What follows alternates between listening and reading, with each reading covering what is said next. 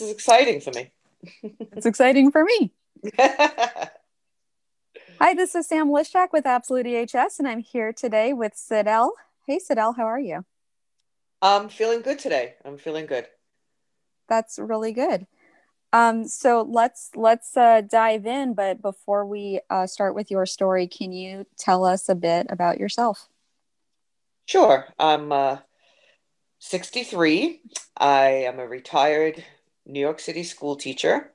And when I retired, my husband, at 55, the day I could, my husband said, "Why are we staying here in Brooklyn?" He was miserable trying to find parking every night, the alternate side of the street. He'd come in like after 2 hours of looking for parking in tears saying, "We can't do this." So we started looking upstate because we were just renting, so it didn't matter anyway. And we ended up in Woodstock because we both love music so much, live music. And my husband does play the drums. And we were taken to court in Brooklyn by our downstairs neighbor because my husband was playing drums and her ceiling fell in. So, so that's when we really said, you know what, it's time, and we ended up here in Woodstock, and it took time to find friends and community, but we're very happy here. That's great. I have to ask though, what kind of drums does he play that would cave in a ceiling?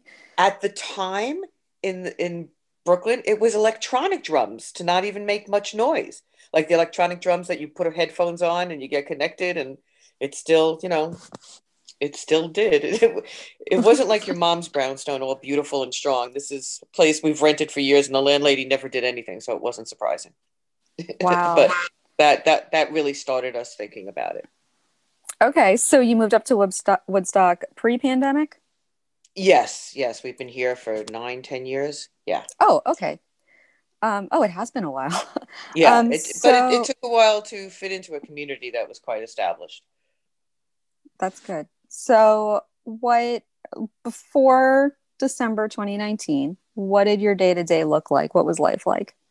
Um, Being retired, I had plenty of time and I was very active on things. I was president of the Ulster County Women's Network, which was a wonderful group of women in Ulster County from all parts of Ulster County. We would just network once a month. I was introduced to them through a friend, and I felt it was such a great way to meet other women and not feel isolated that I ended up being president. And it was just an organization that would get together once a month for dinner and some sort of demonstration and conversation and networking. And it was really a lovely, safe space. So a lot of my energy was on that. And I was also volunteering for the Woodstock Book Fest every year, which brought wonderful, wonderful authors up to Woodstock. And that was just a great thing. And then every year in October, I would run a venue for the Woodstock Film Festival. And I really loved that, where I would introduce the film and the creators of it and then run the Q&A after it. And just, it was just a great way to, like, I had nothing to gain. I didn't have a movie to push. I didn't have a script to push. So it was just a way just to get all these incredible people up here and be there. And my venue, the Bearsville Theater, always ran documentaries. So I got to see incredible things that you normally wouldn't see. And so those kind of volunteering things kept me going and kept me busy. And now there's no contact with people. And I dropped out of everything, and everything else was canceled. The film festival went virtual this year, so it was just all different. So I don't really do much now with my time, but I've also just recently regained my energy. That's good. And if you don't mind, we'll get to that in just a moment. Yeah. But can you tell me about how you first heard about the pandemic that really shut down everything you were doing? It was very, very odd. My husband and I took a vacation in last February, to Costa Rica because it was something that we had talked about forever. And a friend of ours is a travel agent. She's like, if you're going to go, just go already. Just get it together and go. And she got us two different locations to visit. And I had been to Costa Rica 30 years ago with my first husband, and it was a completely different experience. You know, we were sleeping in hostels and we didn't have any money. And this time I went with Alan and we were like taking planes everywhere and staying in actual hotels. So it was very different. And then as we're in Costa Rica, you know, we're watching the news, but the news is in Spanish and my Spanish is so so. So we didn't really get the gist of it a lot. And then we're at the airport coming back. I guess it was the second weekend in February. And we saw a couple of people with masks, and we really didn't know much of what was going on. And then we land, you know, in New York, and everything just seemed different when we got there. It was just the beginning of it, you know, and then we settled down for a few days at home, and they start talking about you got to buy hand sanitizer and you got to buy masks, and it just was crazy because we get the New York City news on satellite up here in Woodstock, so it was just we didn't really know, and then all of a sudden it was everything when we came back. But at least we had this wonderful, wonderful, relaxed vacation, and we were like, oh, okay, you know, we could handle being home for a little while. You know, we just had such a good time, whatever, having no idea. And then I went for a mammogram, and that's when it all started crashing down. Yeah. So you have a very, I feel, important story, and I'm so happy you're willing to share it. If you want to continue talking about your mammogram and what happened Yeah. after. Well, I didn't have a mammogram for about 2.5 years because I'd slowly moved my doctors up here, but I just never really gave it much consideration. Breast cancer does not run in my family. I had no indication of anything, and I went for a checkup, and they said take a mammogram, and then I had a mammogram, and they're like, I think you should call your husband. And I'm like, what are you talking about? They're like, we need to talk to you. I think you should call your husband.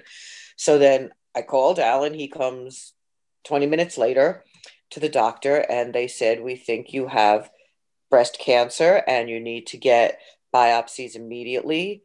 And it was an unbelievable feeling because I had no lumps, I had no discharge, I had two beautiful, healthy breasts, and I just was shocked because I've never had any kind of illness at all. And I remember that day completely because they had to usher me out the side door because I was in absolute hysterics. And it just was unfathomable to me. So I went for like I knew nothing about this. I honestly did. You hear when people have cancer and you give them empathy and sympathy, but until you go through it, you have no idea how much is involved. Because it's now coming up, we're mid-February, it's a year, and I'm still not finished with the treatments kind of thing. But so I had biopsies, and I ended up having 4 biopsies because I had 3 different cancerous sites in my right breast and then in my lymph node. So that it was just unbelievable. And I didn't know what to do. I called my girlfriend in the city, and her relation is a top breast cancer surgeon. So I started seeing her in the city. And then when I started going down there for appointments, and this was last March, and COVID was out of control in the city. So we drive down 2 hours to the city. Alan would sit in the car. I'd go up to the appointment, find out what was going on, come back, and it became very difficult to keep going to the city under the COVID conditions. Like he couldn't even go into a restaurant to pee because they were closed. There was, couldn't get anything. So so it would be like a whole day thing just to go to the doctor. So we transitioned to a doctor up here in Poughkeepsie, which was like 45 minutes away. The doctor in the city had said, we can do surgery and you won't need any reconstruction. And she scheduled the surgery. And um, the surgery got canceled because of COVID, which was when I decided to see a doctor upstate. So the doctor upstate said, no, you need a complete mastectomy. So Oh, again, hysterics. And also no husband to hold my hand, just he had to sit in the car. with the phone on. And I've got to say, that was the most difficult part of this whole year, that every single treatment, diagnosis, surgery, everything I had to do alone because he was not allowed in any office or anything. And that part so sucked. It so sucked because they tell you this information. Oh, we need to cut here, we need to cut here. And your mind is going a million miles a minute, but it's really, I'm crying, they're talking, I'm hysterical, I don't remember what they're saying. And it has to, they say take notes, but the things they say are so horrible and scary that you can't take notes and you can't focus and you can't think. And you got somebody else on the other end of the phone listening, but it's not the same as being there to ask questions and stuff. That was the hardest part. And then they would say that I was, difficult and full of anxiety, but it was because I was doing it all on my own, kind of. So after the surgery got canceled, and then I saw the doctor upstate. The doctor in New York City said I needed to start chemo immediately because my test came back triple positive, triple estrogen positive, and triple something positive, and that chemo, there was a targeted chemotherapy for that type of breast cancer. I didn't know anything about breast cancer. You could have this positive, this negative, you could have positive and negative. There's all different drugs. I had no idea. So then I had to look around for an oncologist up here. And there are very few. There are some in Poughkeepsie, there are some in Albany, and we're midway.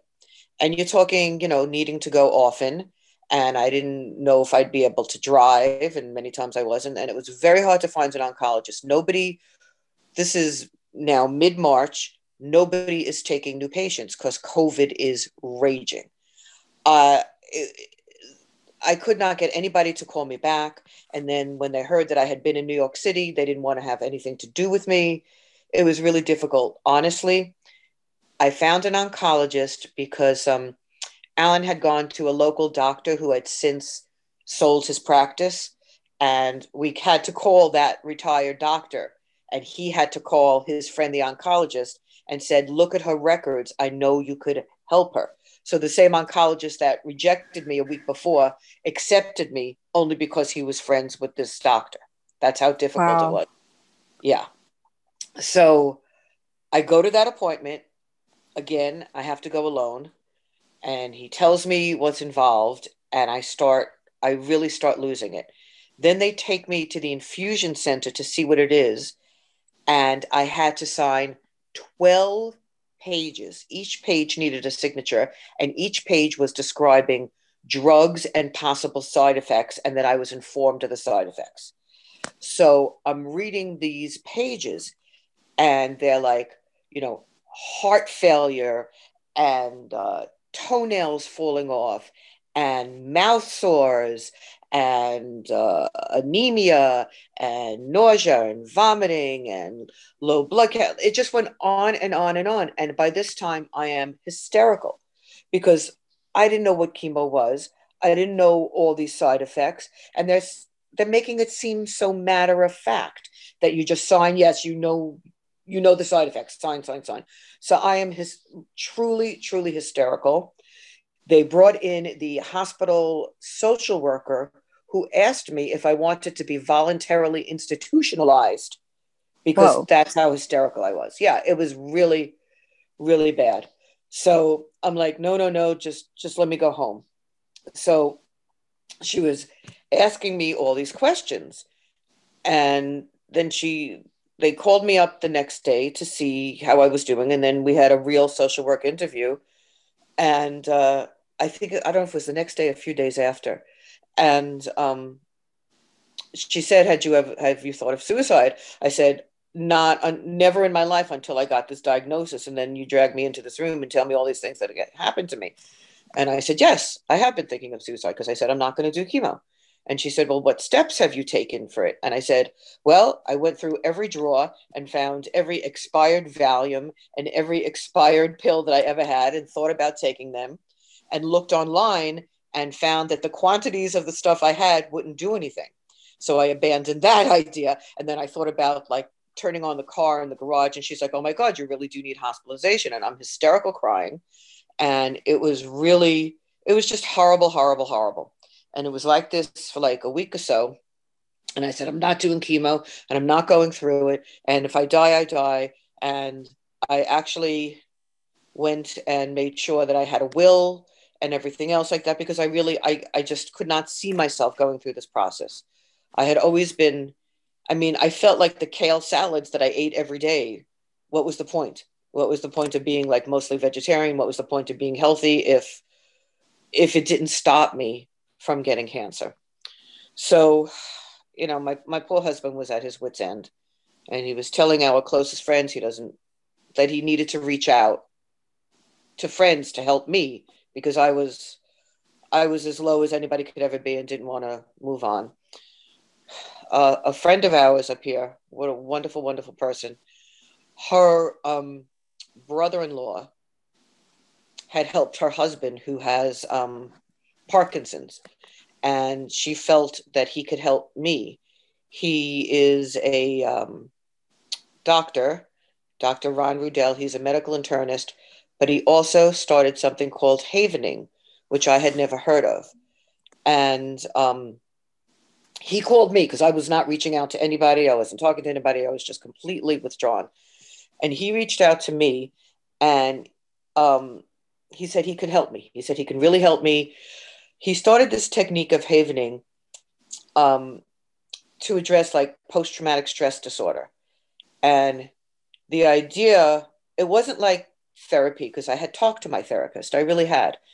And it wasn't something she specialized in. And she was like, well, everybody's COVID depressed right now. So I needed something more than COVID depressed, because I was completely depressed. And we started doing sessions over the phone. And havening it's not like the tapping. It's rubbing parts of your arms and head and hands. And he's like a Harvard grad neuroscientist. So he knew, it's not like he was a flake. So he developed this touching technique where you can open yourself up and deal with your anxiety. And we ended up having 5 FaceTime sessions. And the first one, I was like on the floor. I just couldn't get up. And by the second session, I stopped crying. I couldn't believe that I stopped crying. And we talked about things that I thought I had gotten over, but they seemed to have been emotional triggers. And he would work me through it. Like a thing would be, while I was havening, rubbing my arms, rubbing my hands, he would say something like, picture the page where they listed the side effects. Just picture every single thing. I said I could remember every single side effect. He said, now picture the letters like being scrambled and blown away, and just keep rubbing your hands, your head in a technique pattern. And then it was seeing Mary Had a Little Lamb, and I thought the guy was like crazy. And then he would be like, open your eyes. Okay, now close your eyes. What do you see on the page? And I said to him, I can't read the letters on the page. They're all scrambled. And that was my first breakthrough. And he said, are you less frightened? And I said, yes, I am. And that's how kind of every session went. Like, we worked through things that scared me and things that I thought I was over, that I wasn't over. My father's passing, my 10 years ago, my dog passing, things that I thought I had compartmentalized and had gotten over, but he showed me I hadn't gotten over, and he showed me ways just to keep havening and not keep crying. And we did this up until my first chemo session. And if it wasn't for him, I could not have gotten to chemo, because it was very, very different kind of therapy. Really, really different, but it really worked for me. And before chemo, you have to have a pump installed. It's a minor surgery, and I never knew anything about this. It's a minor surgery where they attach a port, not a pump, a port, A where port, they yeah. attach a port into to your veins, and that's where all the chemicals go. So I had never even heard of a port before, so I had to do that, and that he got me so that I wasn't terrified. He really took the fear away. At the same time, my doctor prescribed, not my oncologist, but my regular doctor prescribed antidepressants for me because I'd never been on antidepressants at all, but I felt like I just couldn't keep, I needed something to make me stronger. So he prescribed Celexa, and they worked very well for me. I didn't have any side effects from them, and they kind of made me a little numb and made it so that I could move forward. They kind of really numbed me. And so I was able to go to my first chemo session. And the first one, they have to, after the first one, they wait half an hour in between drugs. But for the first one, they wait an hour to make sure you don't have side effects, heart palpitations. People have had, like their heart stop from their first chemo. So it's pretty scary. The first chemo session that I went to by myself, my husband had to drive me 30 minutes across the river. Um, it was 8 hours. I was hooked up for 8 hours in a chair, just having these poisons run through me. And I didn't have any side effects that day. But in the next 2 weeks, I had never ending nausea and vomiting, never ending. I was in the ER once or twice in those 2 or 3 weeks. That's how bad it was. It was just all I did was moan and groan and vomit. It was just horrible. There are no words to describe it. My husband went to a local furniture store. So this is now beginning of April. I think April 7th was my first chemo. He called a furniture store because everything was closed. This is COVID. Everything was closed. And he said, my wife can't lay down in bed because she's always vomiting. Can we come in there and buy a recliner? He's like, I'm not open. Come in the back way. We had to come in the back way. Um, we had to quickly make an appointment, go in there, choose a recliner, load it up in the car in two pieces, bring it home. I felt like we were doing something illegal, in the dark of night. And all we did was buy a chair. It was just that it was crazy to think that, that's what we're doing. And because he didn't want to lose his business because he wasn't essential, it was ridiculous. Oh, he But wasn't that, allowed to be open at all. right, right. But that Oh, okay. recliner saved me because and it's now a year later and I fall asleep in it and then I come to bed later at night. But it saved me because I had to sleep sitting up and I still do because of all that vomiting. The doctor and the next session and diarrhea, he took out one of the components of the chemo. So I was afraid it wouldn't be as effective, but I could not go through what I went through again. When I went to the ER, I was really so sick. They were really very concerned about me. And I have since been in the ER 4 times from reactions to chemo and the drugs they've given me. 4 times. I had no white blood cells one time. Another time they thought I was going to go into, I had too much lactic acid that was poisoning me. And this was all from the chemo. And the chemo was 6 sessions every 3 weeks. So it was from April till end of July. And and I had some side effects, some weird stuff that I'm still dealing with from it. I developed a kind of neuropathy, brachial radial pruritus. They think it's coming from my neck and it goes up and down my arms and I get terrible pains and horrible, horrible itching. And they put me on gabapentin and it controls it. But I have welts now all up and down my arms. And now it's spreading to my neck and it's very painful and very itchy.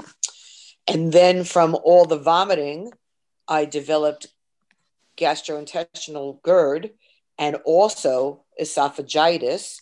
And I've now had 3 endoscopies and they said it was the worst case of esophagitis that they've ever seen.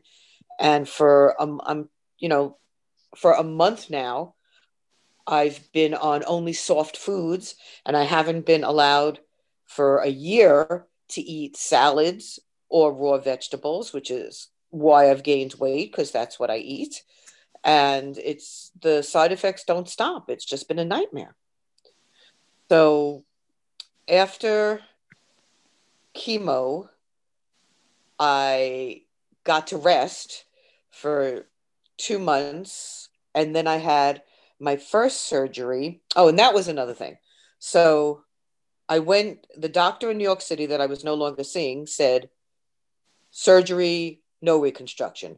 The doctor up here said, surgery, mastectomy, take out my whole breast. So I'm like, I don't know what to do. So then I found a third doctor who was also highly regarded.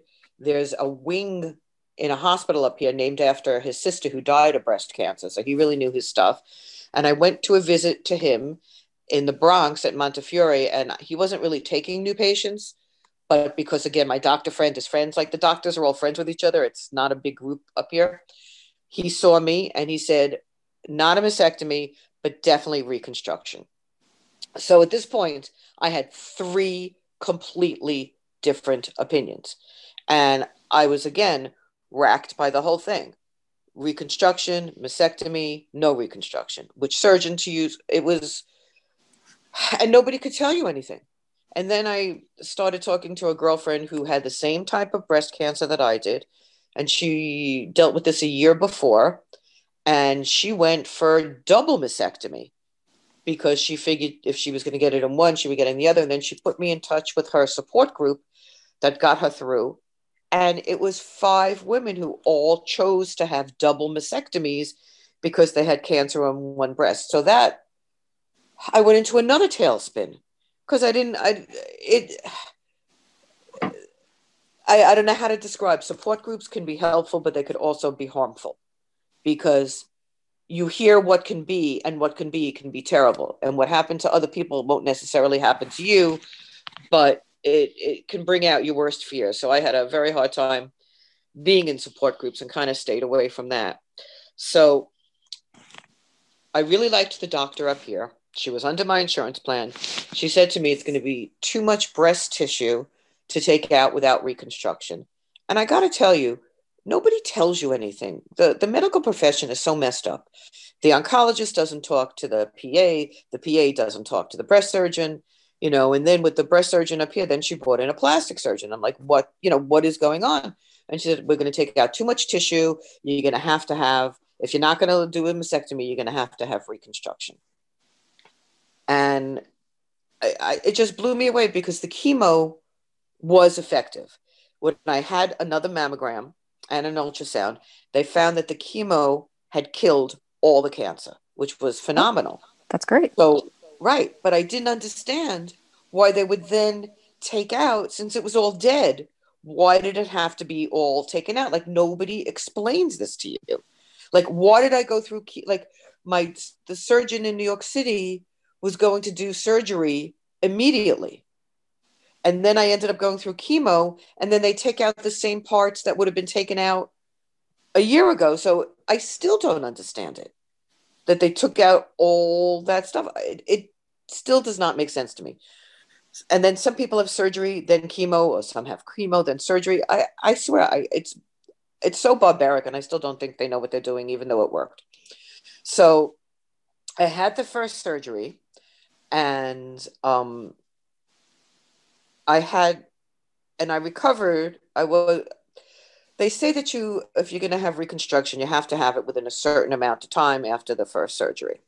So after the first surgery, I was recovering, and I'm like, oh, I'm okay. I don't need any reconstruction. I'll be fine.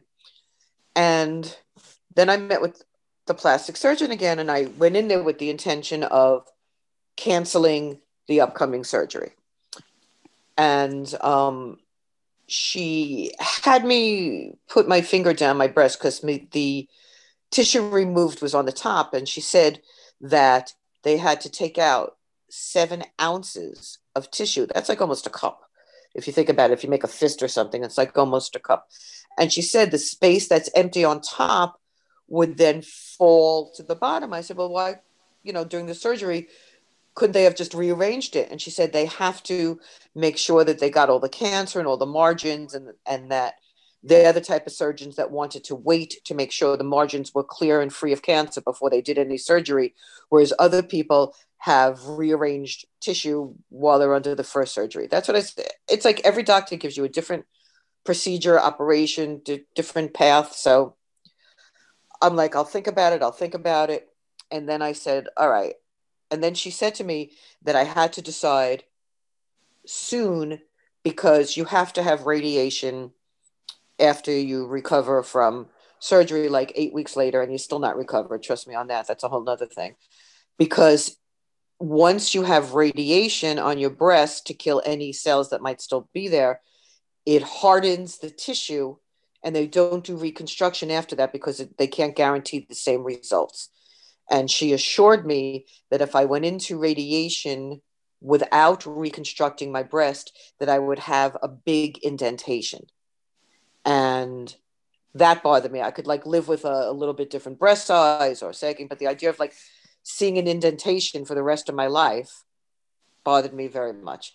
So we decided to go ahead with the plastic surgery. And I knew she did not accept my insurance, but she said, don't worry, we'll work with you. And, the bills, just when you're sick, you don't think about the bills. So the bills literally was sitting on my kitchen table, just piling up and piling up. Yes, my insurance paid for a lot of things, but here's a bill for 300, here's a bill for 200, here's a bill for, just kept piling up. And I could not believe when I would it wasn't until I finished this whole process that I started going through my insurance and stuff. I could not believe that each session of chemo, the hospital got paid between $55,000 and $85,000 per session. Wow. It was $380,000 that was paid for my chemo, for 6 sessions of chemo. It was mind-boggling what they pay. Right? I mean, who ever heard of these numbers? That's a house. Yes, it's a nice house. It's a very nice house. So when I went through the second surgery, we had talked about options. And I was going to get a type of surgery where she was going to take fat from underneath the side of my armpit and move it up to the top of my breast. There are all different kinds of ways they do that. That's what they were going to do. They were going to just kind of take it, move the fat into the top and fill it in. And I said, okay. And I also said, if you need to reduce my left breast to create symmetry, that's okay. I was a big size C, and I figured, all right, I had plenty to spare. And the law also says that if you have reconstruction on one breast, the insurance company has to pay for the other breast to create the symmetry. And another thing is that when they're doing the surgery, they have to account for how radiation is going to affect your breast. So they have to make it either a little larger or a little smaller, whatever they decide, and how radiation is going to change it. So, and then she said to me, another surgeon would be working with her. So I didn't think twice about it. I looked on their website and I saw, oh my God, this guy's also an amazing Harvard educated surgeon, and they've done this procedure a zillion times and everybody loves them. And so meanwhile, I forgot to mention, leading up to the surgery, I found a life coach. I no longer did the havening because I didn't have that kind of fear, but I did have a deep depression that I was so tired of being poked and prodded and going through all these medical procedures and feeling ill that I just was losing it. And I found a life coach, and she was fantastic because I no longer needed a therapist because I was going through it. And a life coach helps you figure things out to move forward. And I really needed to move forward because there was just so much going on. And she had breast cancer herself. And she had double mastectomy. And then a year or so later, her implants were recalled. So then she had to have double removal. And then she decided after all of that she was not going to have any kind of reconstruction.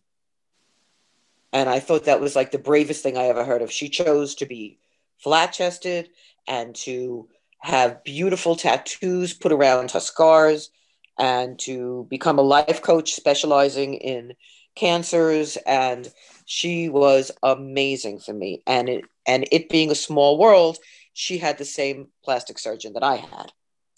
And that gave me confidence in this plastic surgeon. And it just really helped. We would have Zoom sessions once a week, and she would give me homework to do about what my biggest fears were and what could go wrong the most and what my expectations were. And she helped me formulate questions and write them down so that when I went to the doctors, I could go through them. Because like I said, every time I went to the doctor, I'd be hysterical because they would tell me something else that I didn't know. They don't like give you all the information at once. They give it to you in pieces because it's so much and you'll break down. So every time I heard something new, I'd be like, oh my God, and I couldn't take it. So between the life coach, the past havening, the antidepressants, and my husband and the support system we created, I was able to do it. And I just want to backtrack a little bit before I talk about the traumatic second surgery and mention the support system that I had. When you get sick, people call you or don't call you because they're afraid you can't talk, because I couldn't talk a lot and I don't know what to do. So we didn't want to keep repeating the story over and over. So we started, and Facebook, I'm rarely on it, and it's not where you give out personal stuff. So we just said to our friends, we're going to start an email chain, and Alan will regularly send out emails just to tell people how I'm doing and whatever, because I just many times did not have the breath to talk. And during this time, I had also become anemic. So I just had no energy. I would literally lay there. And so we started an email, and people would say, "What can we do for you?" And I said, I lost all my hair. Send me chemo caps. Send me caps that I could wear. It's spring, then it's summer, then it's fall. So I'll need different ones and whatever. I ended up getting over 60 caps. And it was Wow. the nicest thing because they were all different. There were Grateful Dead ones, and there were flapper ones, and there were summer ones, and there were caps. And I would wear, not that I ever left the house or did anything, but if I had the energy to actually get dressed, I'd wear a cap to match my clothes. And whenever I went to the doctors, they would say, "Oh, I love that cap. And it's so bright," and it would change my mood. And it was really, really nice. And also during that time, when I reached certain milestones, people would send flowers, and someone sent me my girlfriend sent me a pink jumpsuit for the color pink, and another sent like a snack box and stuff like that. It was just really, really sweet, really, really sweet. And so I had a wonderful, wonderful support system, and that made all the difference because I didn't want to go on the breast cancer support groups, but people rallying around. And I was very honest. I would write an email, and Alan would send it out. And I was very honest. Your mother was the recipient of these emails, and I was very honest about what I would go through. And like people would respond, like your mom would tell me because I remember when she was in the hospital, and I remember when we weren't allowed to visit her, and she was in isolation, and it made me think about COVID because nobody could visit, and she got through it, and how she got through it, and that helped a lot. So sharing with people and being deep down honest with your good friends really helps you get through anything. And it made me so sad to think of somebody who was alone, who wasn't living with somebody, to have to go through this, because COVID made it isolating enough. But at least there's, Zoom and FaceTime and email. I just can't imagine people going through this alone. It just broke my heart. And I do want to mention that I've been with my husband, as living together and married, but we've been together for 20 years.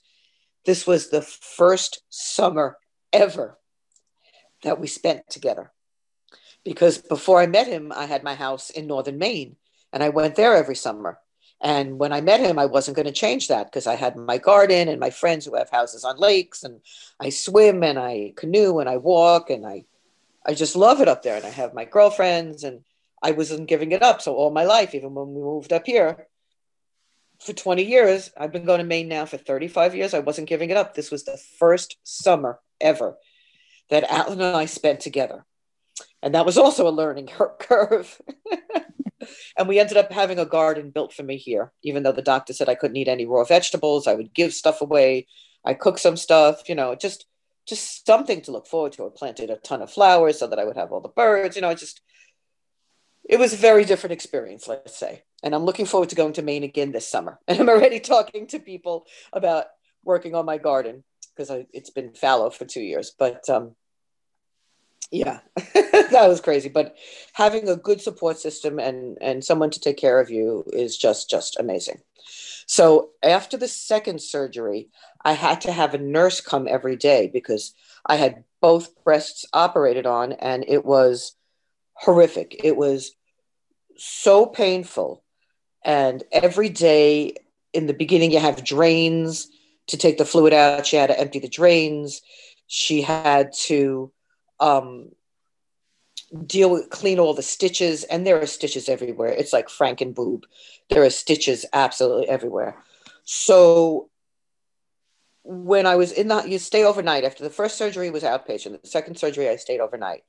And the next morning, the other doctor who I hadn't met, the other plastic surgeon who worked on me, it was a 5-hour operation with both of them operating. He came to talk to me. And this guy, I had never met him before, the surgeon, was gorgeous. I mean, drop dead gorgeous. So here I am in the hospital. I'm on Oxycontin. I'm all wrapped up. He's talking to me, and I'm literally going, I don't know what he said. I don't know what was going on. I didn't understand a thing. And so that by the time I got home that day, I didn't know how to do the drains, but I had had a nurse all arranged and everything. So the next day she came and she explained everything to me. And I'm diabetic, so I have to have that's another thing. I was borderline diabetic and low diabetic before chemo. Chemo exploded my diabetes. Now I have to have medication every day, and it's a whole nother situation. So the nurse was great. She was beyond wonderful. She would come and take my blood pressure and change my bandages. And after a couple of days, she would shower me because I wasn't allowed to get things wet. It was just, I had her every day for 2 weeks. I could not have done anything if I didn't have her.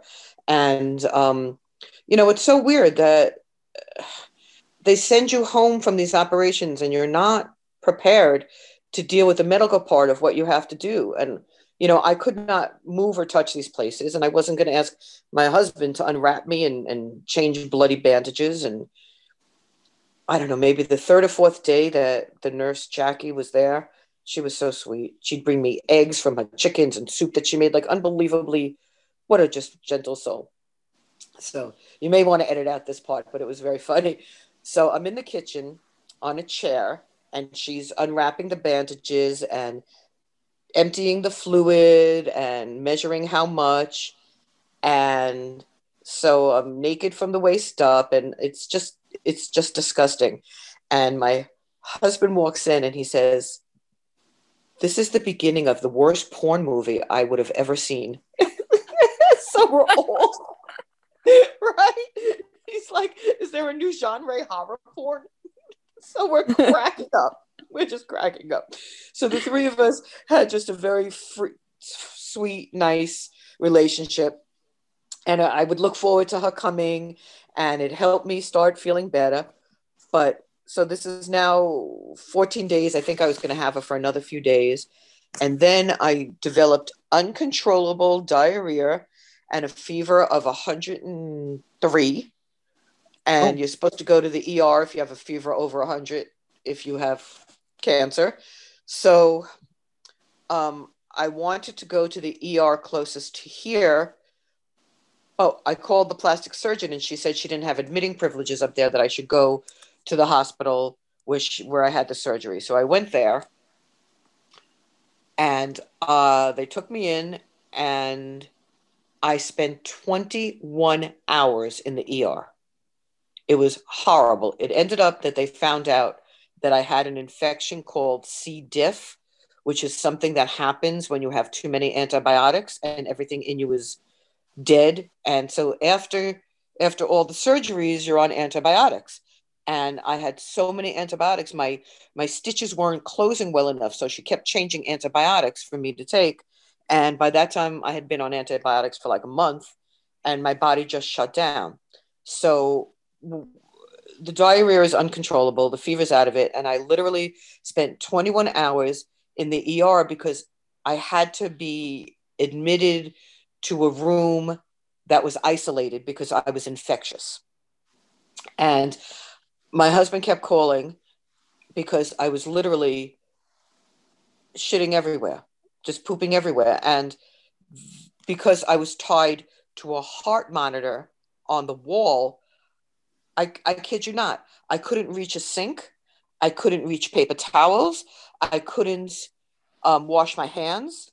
So I would purposely pull out the heart monitor to get the beeping going, to get somebody to help me, to wipe me, to clean me. And this went on for 21 hours until they found a bed for me. It was the worst experience. It was worse than surgery, and I was traumatized. Just imagine laying there in your own feces while you're in an ER and nobody's taking care of you because they were so busy. It was horrible, horrible, horrible. Incredible. I'm really still traumatized by it. So that was Saturday. So Sunday morning, I'm still laying there, and the plastic surgeon who lives in Connecticut drove up on a Sunday to check up on me. That's how compassionate she was, to see how I was doing. And she helped make sure that I was put in a room that morning and cleaned up and taken care of. So I get into a hospital room and I ended up being hospitalized for a week with this C. diff while I'm still all bandaged, while I'm still in pain, while I'm still healing. So that was another horrible experience that I had to go through. And that's I think that's when they found out I was anemic, and had to start, that started getting better after the C. diff because then I started taking iron. But that's when they said that I really had to have a colonoscopy because I told them that my father had colon cancer, but I had not been able to get a colonoscopy because of the breast cancer, and they wouldn't release me until I agreed that I would go find somebody, see somebody. I said, I promise, just let me get through this. So that was like Halloween, because I remember there was no Halloween. So then I couldn't start radiation on time because I was still recovering from the C. diff. So let me just shut that. So it just became like nightmare after nightmare of when am I, when this, when that. And then I started going to the radiation doctor, and he said, you're not recovered enough and we can't give you antibiotics. So then I had to do solutions of betadine and saline like 24/7 to help the stitches heal. This nightmare just kept going on. So by this time, I'd been hospitalized for a week. I had 4 ER visits. I had GERD. I had this rash, and then finally I get to start radiation, and I didn't understand radiation either. And then you go to radiation and they tell you all these other side effects that can happen. It's more, you get sunburned, then your breasts can blister, and you get unbelievable fatigue. And I might not be able to drive myself there. It's like, again, again. I'm like, all right, what if I don't get radiation? Then you have a 40% chance of breast cancer coming back in that breast. And with radiation, you have the same chance as if you had a mastectomy and had it taken out. So I'm like, all right, we'll start the radiation. And it ended up, it's different treatment amounts for different people. I ended up needing 33 radiation treatments in a row with weekends off. So the first 2 weeks was nothing. And then your breast starts to get really red and really sore. And every day I would, that's another thing. I told a friend I needed aloe plants for radiation. So I have all these aloe plants now. And every day I'd have to come home and cut open an aloe plant and put it all over me, then put Aquifer, then put Mioderm. It just never ended with all the things that I needed to put on my breast to make it not blister. And the doctor was right. I'd come home from radiation and I would nap every day. It just makes you unbelievably tired. And then a few weeks into it, then my back starts getting red because the radiation is going straight through you. So the people there were fantastic, and once a week they check up on your skin and do blood work and make sure you're all doing it okay. So meanwhile, while I'm going to the radiation, I was going to a lymphedema physical therapist specialist. And thank goodness I found her because there's only one within a 100-mile radius. And thank goodness she takes my insurance because that's also $285 an appointment. I mean, the numbers are outrageous. And because I had lymph node removed, she works with my, and because radiation can make it worse if you've had a lymph node removed, she does stretching with me to make sure that I can use my arm. And when my, now I'm only 10 days done with radiation. So soon she'll start helping me to learn how to massage my scars because, like I said, it's Frankenboob, but it's still too tender to touch. And my operation was October, so it's still too tender to touch. So that's how long it takes. Nobody talks about, 6 months in, 5 months in, and I'm still hurting, and my scars are giant, and I'm still putting lotions on. And so I just had my last endoscopy from all the vomiting, and she said the bleeding has stopped. I'm less anemic, and maybe I can start to eat some salads. So that's where I am today, starting to get my energy back. I still have treatments happening. I still have my port in. Every 3 weeks, I get two drugs infused, Herceptin and Progetta, and they're estrogen blockers. And I have three more treatments of them. That went on for a whole year. So by the end, I will have had 17 treatments of these drugs. And these drugs only take 2.5 hours to infuse. And my insurance companies only charge $35,000 for each of these treatments. And then after that, I'm going to be on some sort of estrogen blocker for the next 5 to 10 years, which have their own side effects, which is mostly osteoporosis. So I have to start a regimen of calcium, magnesium, vitamin C, a whole another thing, which I haven't started yet because I bought calcium pills and I can't swallow. So Oh, right. Yeah. What, I dry have to mouth? get some liquid. So I just got a Vitamix because I'm like, okay, this is ridiculous. This because all I could keep down was carbs. I've gained 15 pounds because all I've been able to eat are things that I never eat. White potatoes, pasta, things like that. They go down. Anything healthy comes right back up. My digestion can't handle it. So I'm starting anew very soon, new medication, maybe eat again normal, start to move a little more.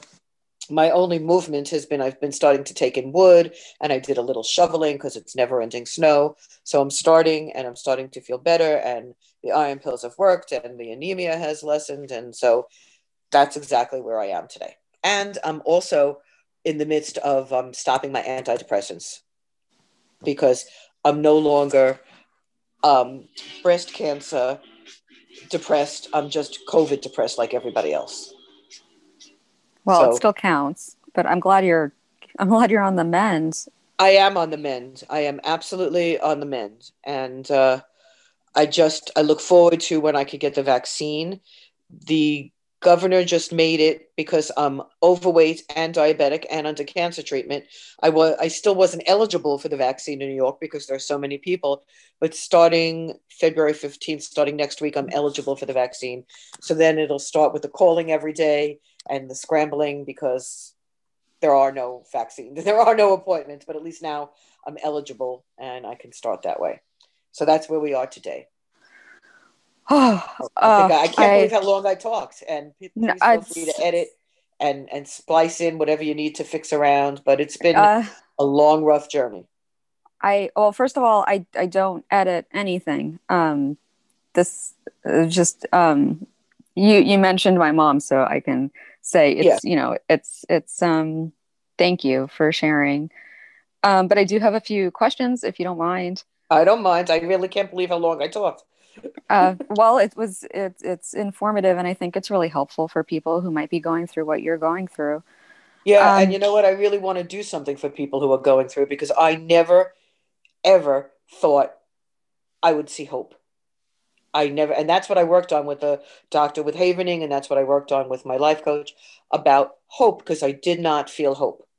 And now I do. Now I feel like I can get on with it. And oh, remember I said that the doctors never tell you anything? It wasn't yeah. until the last radiation session that the radiation oncologist said to me, you can never expose that any part that was radiated, you could never expose it to sunlight. And I looked at him and I said, you mean now that I have these perky breasts, nobody can see them? I just was like devastated. Oh, I'm so sorry. I never told you another part. And you may have to go back in this. After the doctor in the hospital told me all this stuff and I went home, what happened during the second surgery is they decided they didn't need to take the cut to cut the fat from my breast, that I had enough fat that they could rearrange it. So unbeknownst to me, during the surgery, they reduced me from a large C to a very, very small B. And I have been spending the past couple of months trying to psychologically get used to being a much, much smaller size. And it's been very difficult for me. It really has.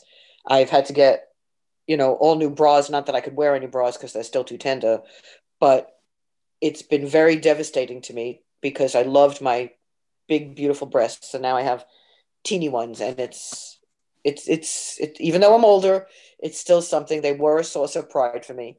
And it's been very difficult for me, that part. And I'm just starting to get past it.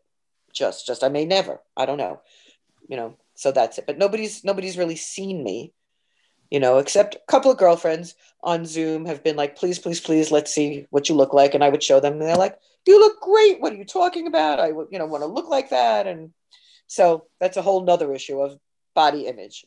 But yeah. All right. So ask away. Okay, well, let's start with the body image. So for women who are going through something like this, particularly with the body image concerns, what do you wish you were told or that you knew, or what kind of support would you wish that you had ahead of time to help you ease into this? Um, I wish I I got connected through a support group. I got connected to one woman who lives up here who is like half a year ahead of me with the same kind of treatment. And she opted to go the same route that I did, except she opted to have no reconstruction. And she has two different size breasts now, and she's very happy with that. So I wish that I had been exposed to more. I don't want to say more choices because the more choices get you crazy, but there are so many different types of breast cancer and so many different solutions to it that I wish I wasn't grouped in with everybody who had different types and different solutions. Like I would have wanted to talk to more women who had the same kind of chemo I had and the same situation I was in. And I really only found one person. Okay. Um, okay. So just going back to my Yeah. own experience with my mother, you had mentioned her kind of being alone. She had different cancer, different type of Right. treatment. We were allowed in fully gowned. There were a lot of concerns about infecting her. But you went through this during COVID. You mentioned Alan Yes. sitting in the car a lot. Were the nurses able to spend time with you? Did Alan at any point get to go see you?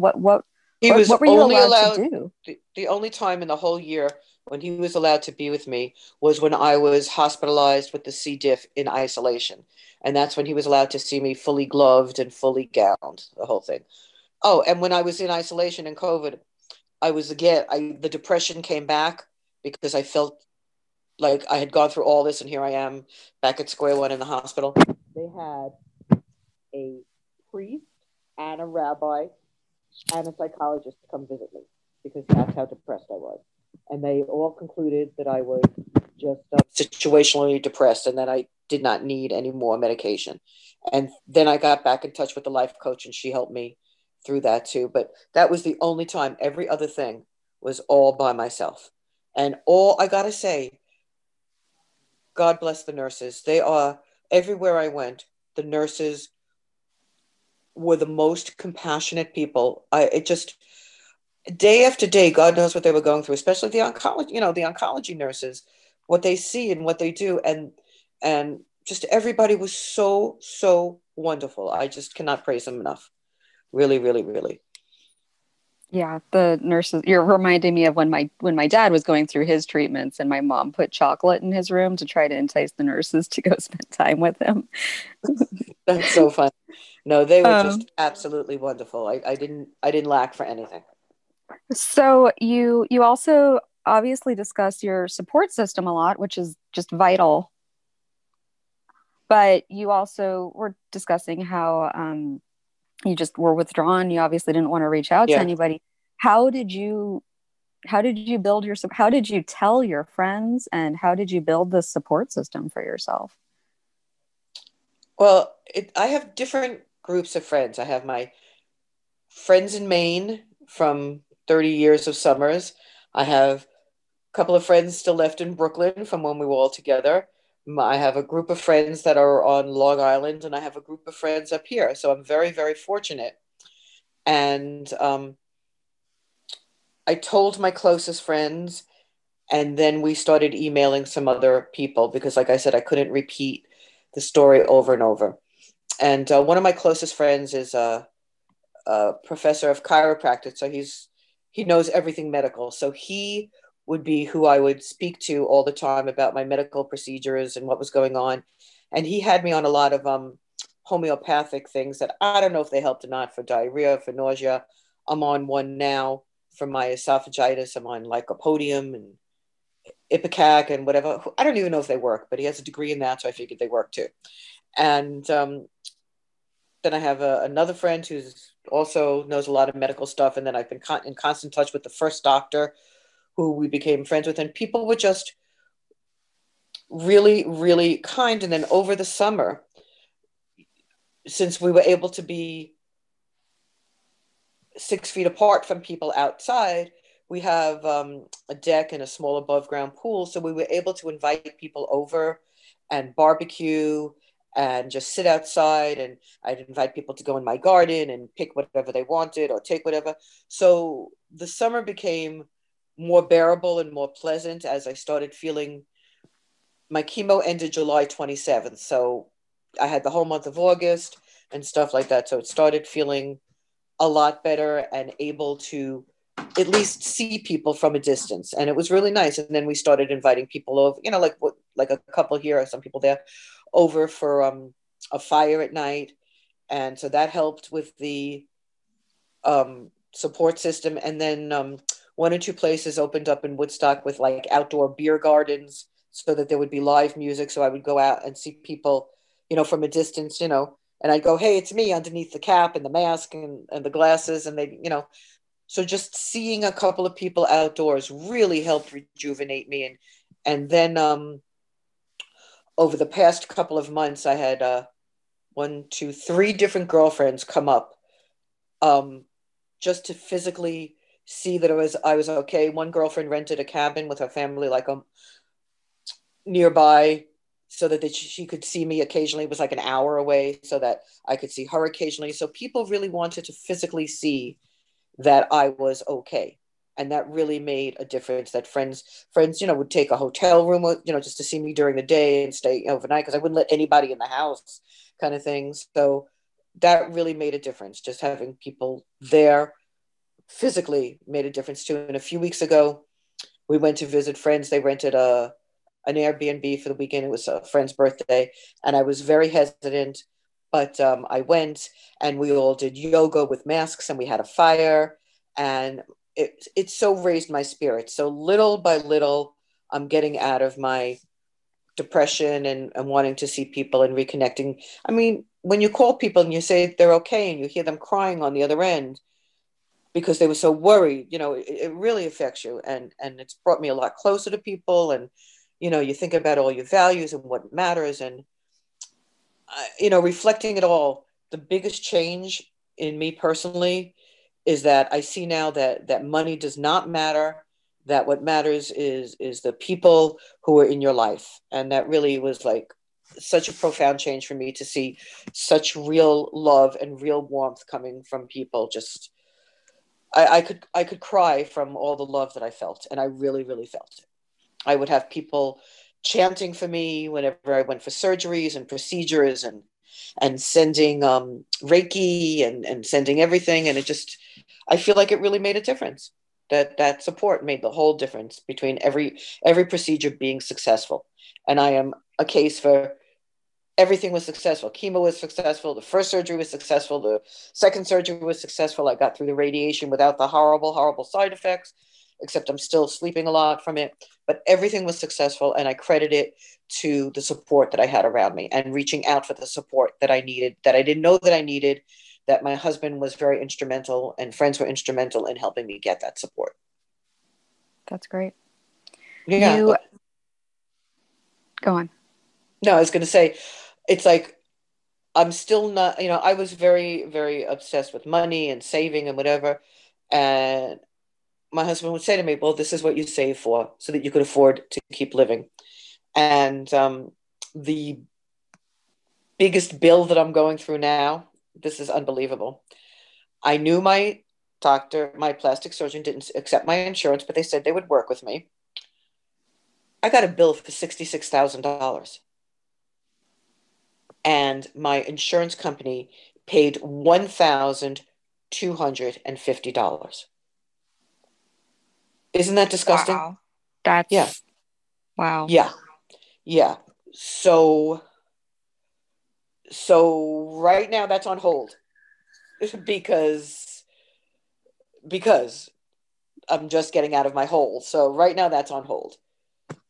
But yeah, so that's what I have to deal with. And like my husband keeps saying, well, you save all your life. If you have to pay them some money each month for the rest of your life, you're healthy, you have your own breasts, everything's okay.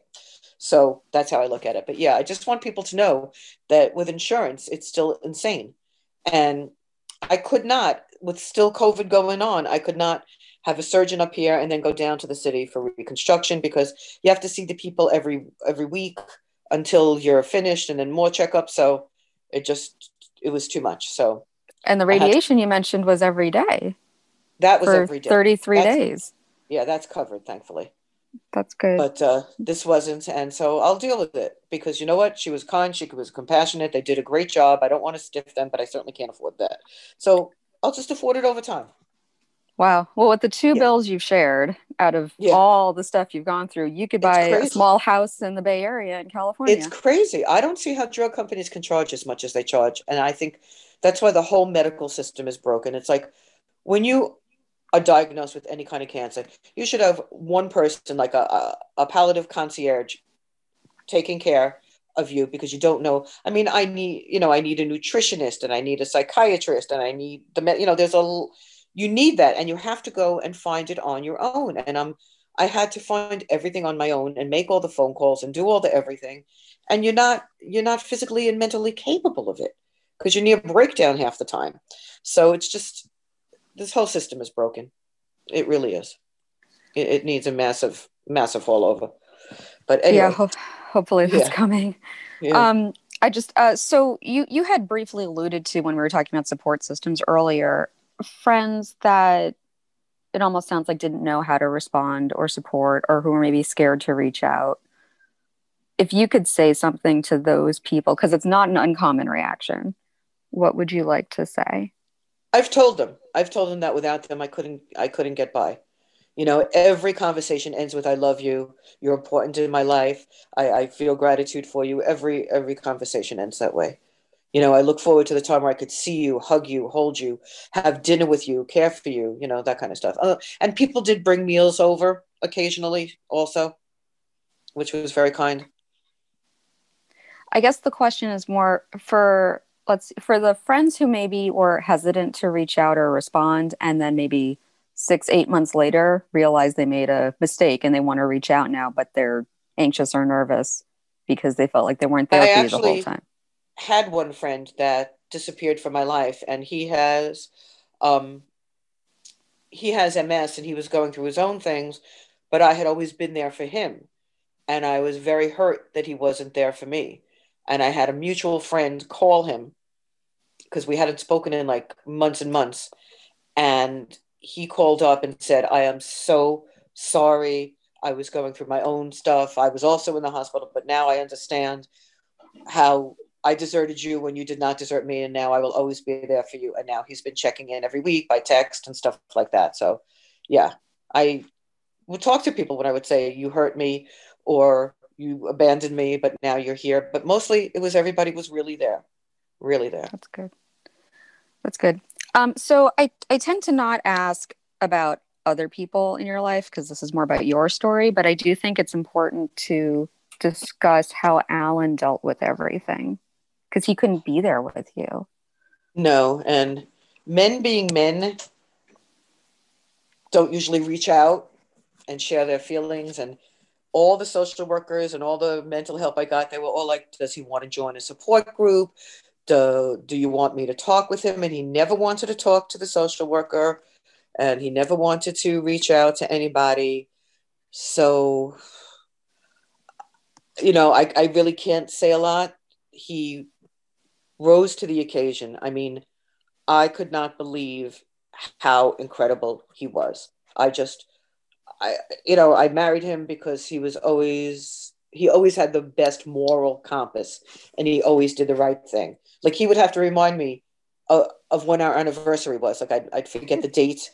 I mean, or other people's birthdays, or to say send a card or call this one. He was always just very caring and compassionate, but I never needed care. And like, I just never needed care. Well, all he asked for is, make me dinner because he's not a cook or anything like that. And he didn't stop doing for me. When somebody has to clean up when your body no longer functions, you get very close. He installed a bidet in the toilet because of all my diarrhea. He put bowls in every room for when I would vomit. I mean, he just was so incredibly. He would bring me shakes because I could, and put straws in cups and give me my medication every day because I could not remember anything. I could not do anything.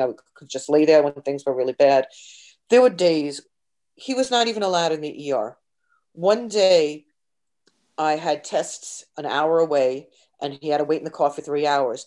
And later that day, I had a violent reaction to the chemical that they make you swallow for an MRI. And I ended up having to go to the ER, and he had to wait 5 hours in the car. So that was a total of 8 hours that he spent waiting in the car for me just one day. And he was just, then when I was in the hospital, which was an hour away, he came every single day. And he was just incredible. And I knew it affected him. I knew he would be crying sometimes. Occasionally I heard him talking to a friend or two.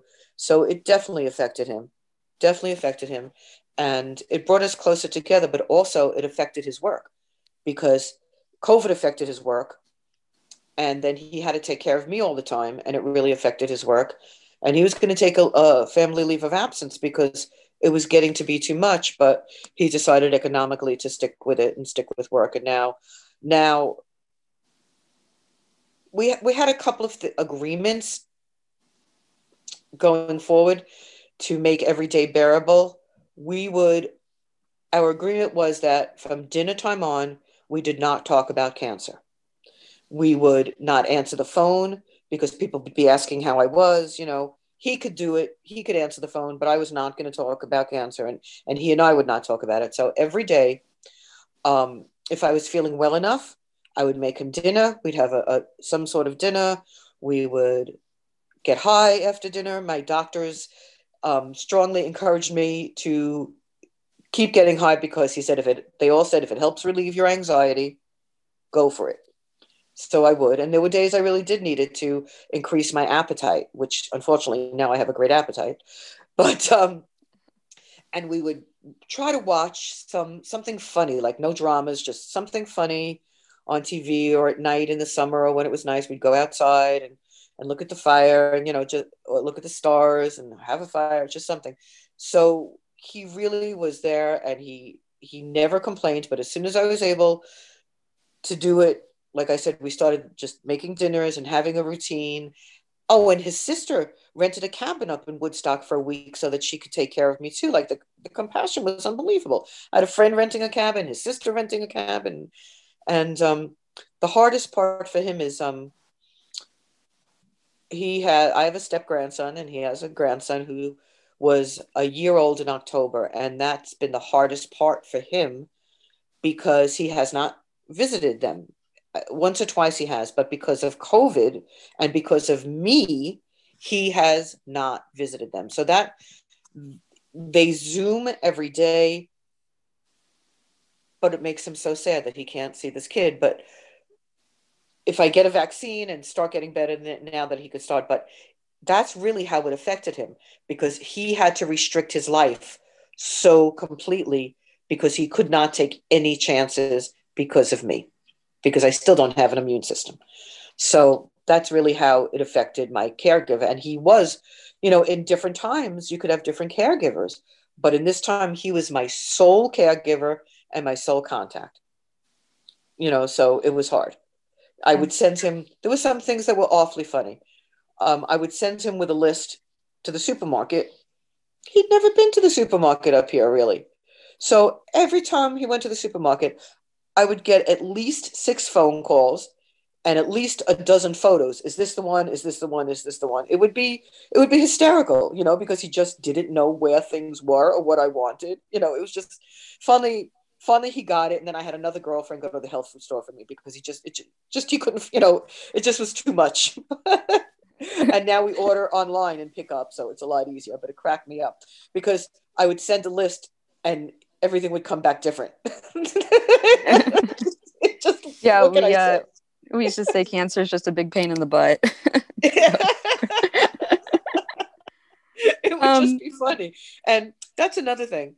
The little thing, like if it was a different time and I sent him to the grocery store and I was upset, I would say something. But now the little things truly do not bother me because I've been through cancer.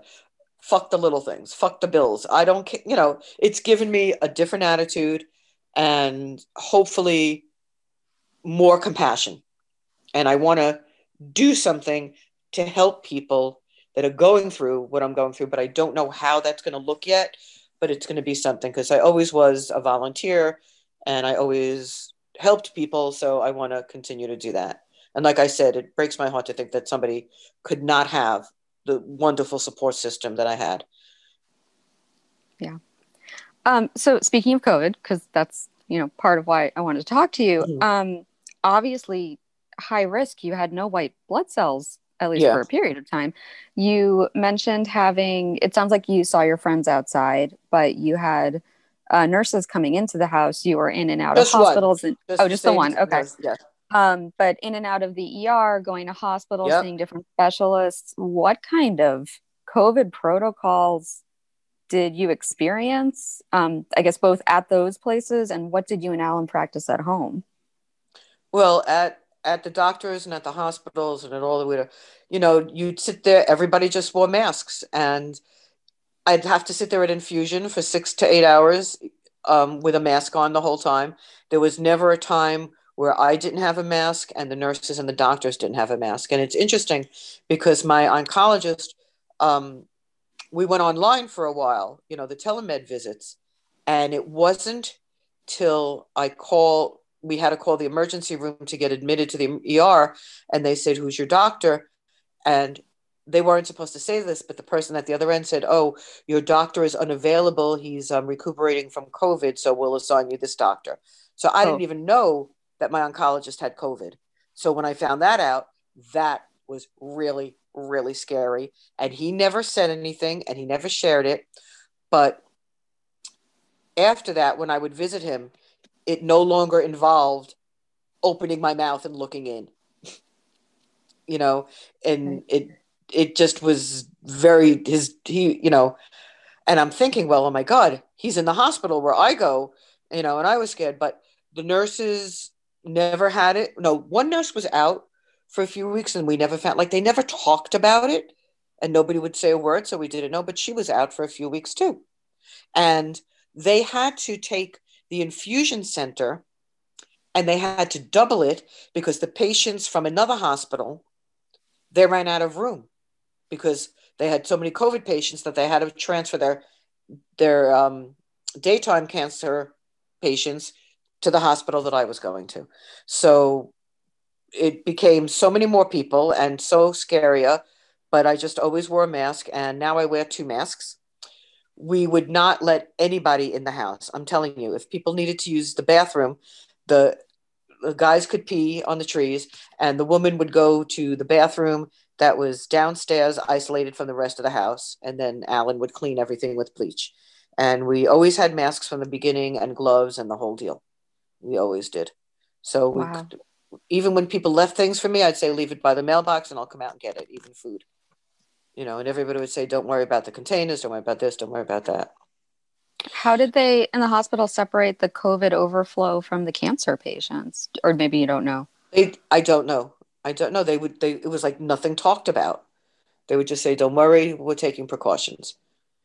But you're So, in a room with, 10 other patients and everybody's wearing masks. And they assured me that the ventilation was good and whatever. And everybody was fine.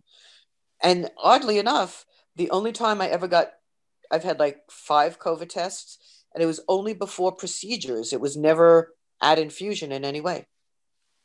It was only before medical procedures. But Alan gets tested all the time.